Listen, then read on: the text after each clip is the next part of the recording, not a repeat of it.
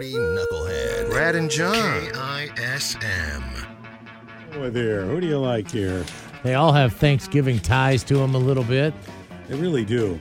Okay, well, maybe the turkey guy. I think we can all, that's an activity we can all relate to, the making of the turkey. So we'll go to that guy.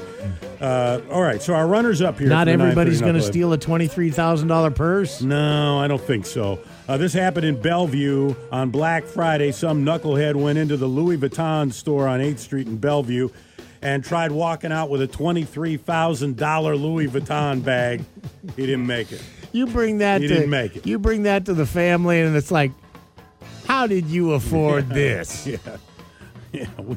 Clarence, we know you don't have it. Nobody's buying that. And then you got the guy at the SeaTac Airport last Wednesday, day before Thanksgiving. This guy is, I guess, wants to fly with a knife, and we don't have any details here, so we kind of have to, many details, so we have to kind of color and motivate everything. According to TSA officials, this guy at SeaTac wanted to get his knife through the TSA and thought that the x-ray wouldn't detect it, so he stuffed it into a loaf of bread. He figured, if I put it in this loaf of bread, they won't find it. They found it. So he's looking at a fine. And so, they must have thought that his motives weren't really weren't that terrible if they're just going to find the guy. Maybe he just wanted his special carving knife for the turkey on the other side of the flight. I don't know. But our 930 Knucklehead winner today is a guy who did something that you probably didn't do on Thanksgiving Day, making the turkey. Knucklehead. Oh, boy. What did you do now, Knucklehead? Yeah, this guy from Burlington, North Carolina, he never got the chance to break out the carving knife on Thanksgiving.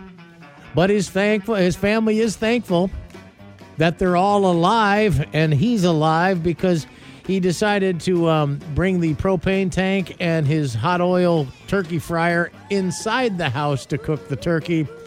Apparently fell asleep while the turkey was cooking. The thing exploded and blew the windows out of the back of the house.